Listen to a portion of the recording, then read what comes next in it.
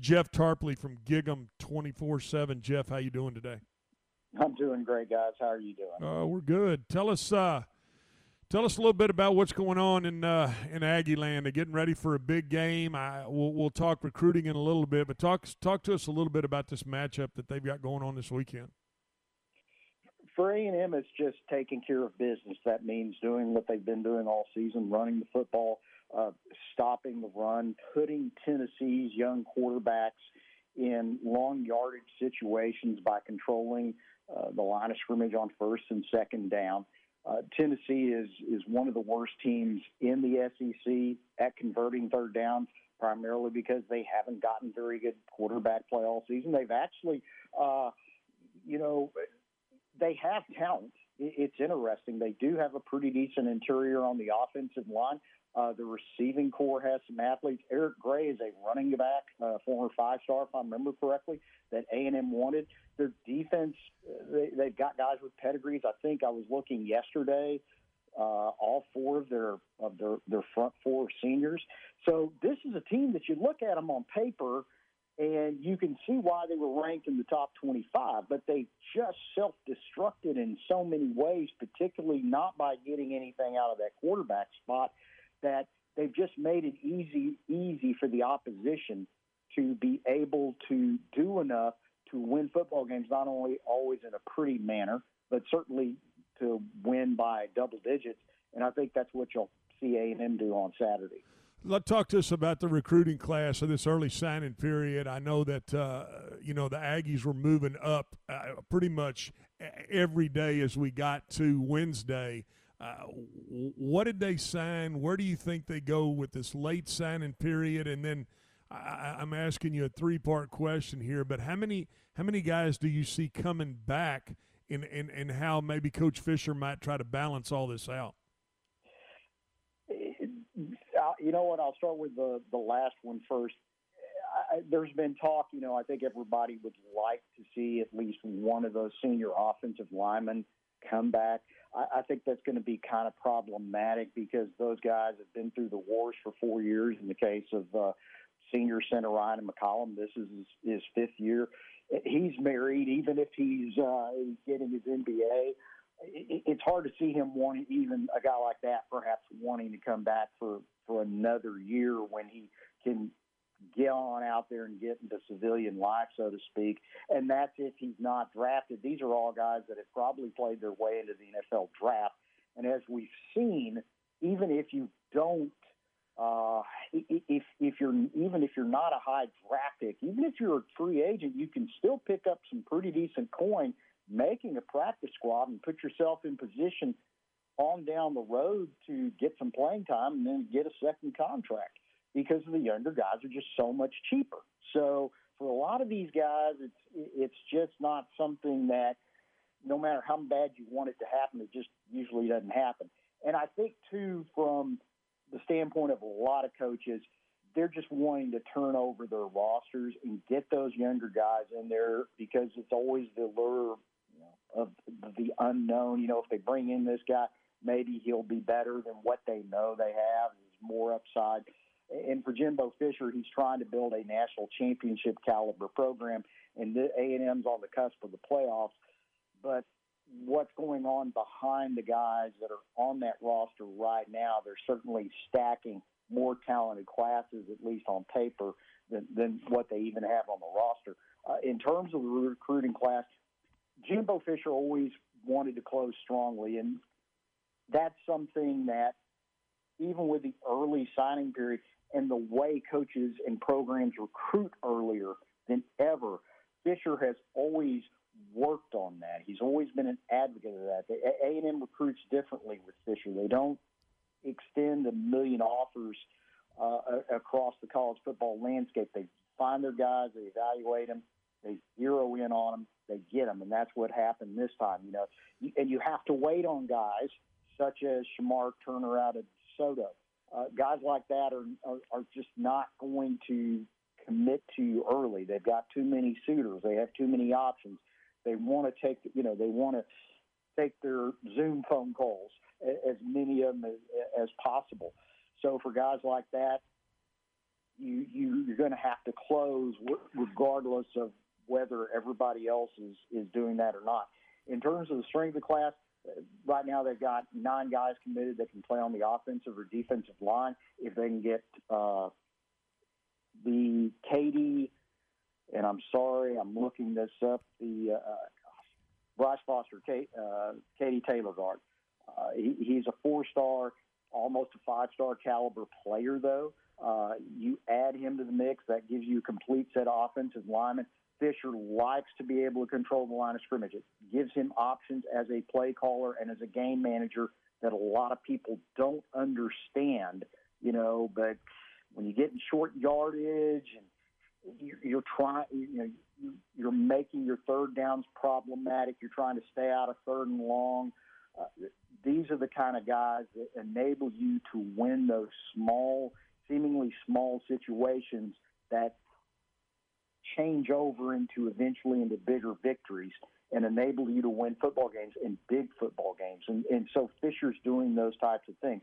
I think what A&M will look to do for the late signing period, they'll look to add transfers if there are any out there worth taking. They'll also try to close on some of the skill position guys, such as L.J. Johnson out of Cy-Fair down in the Houston area, who's the state's top-ranked running back. So when you can do – and those guys, anyway, again, it comes down to the same thing as when you're talking about a 5-star lineman. The skill guys like that, except at the quarterback spot, those guys, it's an early thing for them. But for the skill position guys, the receivers, the running backs, they're just so highly sought after. You got to be a little more patient with them. And so A&M's doing that. They're fitting their tactics to the kids. And Fisher understands how to do that better than anybody. Yeah, talking with Jeff Tarpley, Gig'em 247. Jeff, let me ask you, with Dave Aranda being new at Baylor, with Tom Herman having the issues of whether he's going to come back, them Court and Urban Meyer, do you see the pendulum of what's going on in the state, recruiting in the state? Do you see that swinging A&M's way? I think it already has swung A&M's way. When A&M went and joined the SEC, and I think some people in the state kind of picked up on this even before it happened, that the SEC was going to start making inroads into Texas. LSU had been doing that for years. This became a real invitation for Alabama to do so. Some of the other SEC schools kind of did the same thing. People forget this. Urban Meyer used to come in from Florida and take a top prospect or two almost every year. But now with A&M under a coach like Fisher and a guy who's an elite recruiter who is, and also he's not just elite from a personable standpoint. He's elite from a planning and organizational standpoint. So what he wants to do, he's putting it into action. Now with A&M beginning to win, you're seeing him stack up with kind of classes in state that the other schools are going to have a hard time matching, not just within the state of Texas, but let's say off the field, your rivals such as Oklahoma and Oklahoma State. And now you're beginning to beat out people like Alabama for more than one kid. You're beating them out for 1 or 2 kids a year. You're beating out the Ohio State. And that's one of Texas's problems, for example. Ohio State seems to come down into the Austin area every year and take a kid that Texas wants, and that really shouldn't be happening. Well, A&M's able to kind of, when they're going head-to-head with Ohio State, within the state, they're actually able to fend Ohio State off. Well, what's eventually going to happen is these elite recruiting classes are going to turn into elite teams on the field, and that's where Jimbo Fisher is earning his money. And that's where A&M is going to see the investment that they've made in the program really begin to pay off. Talking with Jeff Tarpley at Gig'em 247. Jeff, you mentioned some of the recruits and especially those linemen, and it seems like A&M did. They put an emphasis on getting guys in the trenches in this recruiting class. How important is that, especially now with them playing in the SEC? I remember going to dinner with some friends of mine who went some of the Big 12 schools. I would say, I guess, midway through the first season that A&M was in the SEC. And this is when Johnny Manziel was running wild. and they were wanting to talk to me about Manziel, and I said, hey, look, guys, I said, Manziel's great to cut, from a coverage standpoint, you can't get any better, but even when you play a team like Mississippi State, a team you just don't associate with being in an upper echelon SEC school, just the fact that A&M would go out and play these guys week after week with these 300-pound guys on both lines, just stacked, even at even at a program that was going 4-8, even at a 500 program. I think Mississippi State finished 7-5 that season. It's just kind of like every week is just all that size and all that depth. And so that's what Fisher, having spent, and people forget this, he may have won a national title at Florida State, but Jimbo Fisher is an SEC coach. He spent a lot of time in the conference, and he understands you've got to stack that kind of size and that kind of depth to compete in the conference. And that goes back to that first year. I'll just never forget. It was just like, wow, every week there's all these big bodies, and somebody has an injury. Someone else comes in who weighs 300 pounds. Well, A&M is getting to the point where they're going to be able to do the same thing. They're going to be able to stack those bodies, and then somebody else is going to be playing them going, man, where do they get all this size? Where do they get all these guys? A&M is very, very close to being in that position. They're definitely in that position on the defensive front. And you watch it another year, they're going to be that way on the offensive front as well. Would you look last week at how LSU upset Florida, and was there ever any consideration to cancel this game this week with Tennessee and prepare for a bowl game like some of the other conferences have done as of late? I think A&M is in the position vis-a-vis the other teams in the playoffs where they just don't have that luxury. Ohio State, if there's a concern on Ohio State's part, it's the fact that they've only played 5 games. That hasn't really been a factor yet with the committee when it comes down to it in terms of the rankings. However, at one point it was a topic of discussion for the committee. Gary Barta, who is the Iowa athletic director and chairman of the CFP committee, he even mentioned this after in one of the conference calls after they brought the rankings out. So I think from that standpoint, Ohio State understands that it needs to keep playing football games. I think A&M understands also that it needs to keep playing football games too. It can't sit there and let Ohio State have the luxury of not playing football. It's got to sit there and have a sense of urgency to continue to play these games, to sit there and put pressure on the Buckeyes and the teams in front of them and also the teams behind them and go, hey, look, we're a pretty good football team. We're not pretty, but we go on, we can go just about anywhere. We can run the ball on anybody. We can play good defense, and we'll wind up winning the football game. And that's something that shouldn't be taken as LSU showed Florida. That's something that's not to be taken for granted. And so also, and one last thing too, A&M had that stretch where they didn't play for a couple of weeks, and Jimbo Fisher did not want to use that as an excuse in their first game back against LSU. But since then, they've only played Auburn. They're not going to be able to play Ole Miss.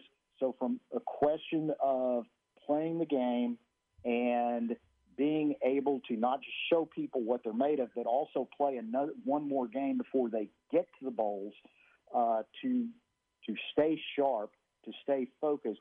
I think they need it from that standpoint as well. Talking with Jeff Tarpley from Gig'em 247. Jeff, you never want to be, and I'll never forget this. I was with the Cowboys, and Larry Lacewell's one of his great sayings after we lost Troy Aikman. You never want to be stumbling around in the quarterback wilderness. With the Kellen Mond probably going to move on, what do we have? What do the Aggies have to look forward to after he's moved on from a quarterback standpoint? I think the guy that most everyone's excited about is the freshman from Longview, Haynes King. His dad was a coach. King won a state title as a junior. He is an interesting guy from the standpoint he's a great athlete, but he never had a dedicated private quarterback coach in high school. and he was multi-sport athlete, so he didn't spend nearly as much time at the position as his peers did. And I watched him at the opening going back a year and a half ago now. It was really interesting because he got the type of work that his peers had gotten that he really hadn't been able to get. It didn't take him long for him to pick up on and correct things that people wanted to see him do differently. And in addition, when you had him compete, head-to-head kind of competition things, he always really rose to the occasion. He made the throws. He was sharper than he had been, let's say, when they're just like, well, do this drill, do that drill. You can just tell the competitor in him really rose to the surface. They've also got the incoming freshman Eli Stowers from Denton Guyer, who's a big, strong kid. He's the type of kid. He's a great athlete. He can throw the ball through a wall, to use the old term. Zach Calzada, the veteran, hasn't played this year. He played last year as a freshman. They kind of, with not being able to play non-conference games against the type of opponents that you usually see in those types of outings, you got to pick and choose who gets your playing time. And so Calzada got some playing time last year. Well, this year they need to evaluate King for the spring of 2021. And so that's what they've done. They played King. Calzada, people have kind of forgotten about him. He's got a really, really good arm. The ball really comes out quickly for him. So those are going to be the guys competing in the spring.